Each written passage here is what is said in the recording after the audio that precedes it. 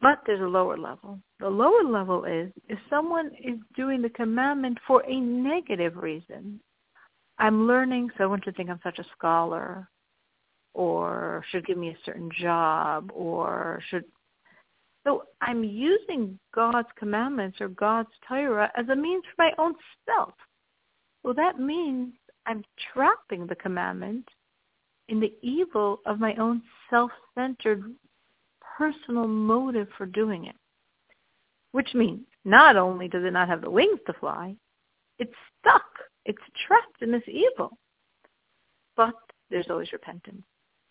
So I need to repent from the evil of utilizing God's commandments for my own personal benefit. And then the evil is removed. And it's back to the situation I was discussing previously. It's here. It's on earth. It needs wings. And when I do the same commandment with the wings of love and fear, they will attach to this commandment as well, and this commandment will also fly. And our assumption is everyone's going to get to this point. Everyone loves God.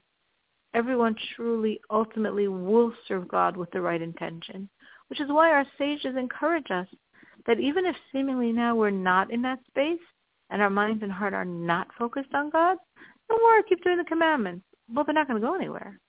Eventually they will. We trust you. We know that they will, that you will have the intent. And the truth is, it's very possible you have it now buried within yourself that you don't even realize. Because why are you choosing to do this commandment if not because of a perhaps submerged love of God? And maybe what you just need to do is focus on it, and it will be elicited because you really do love God. And that probably is why you're doing these commandments.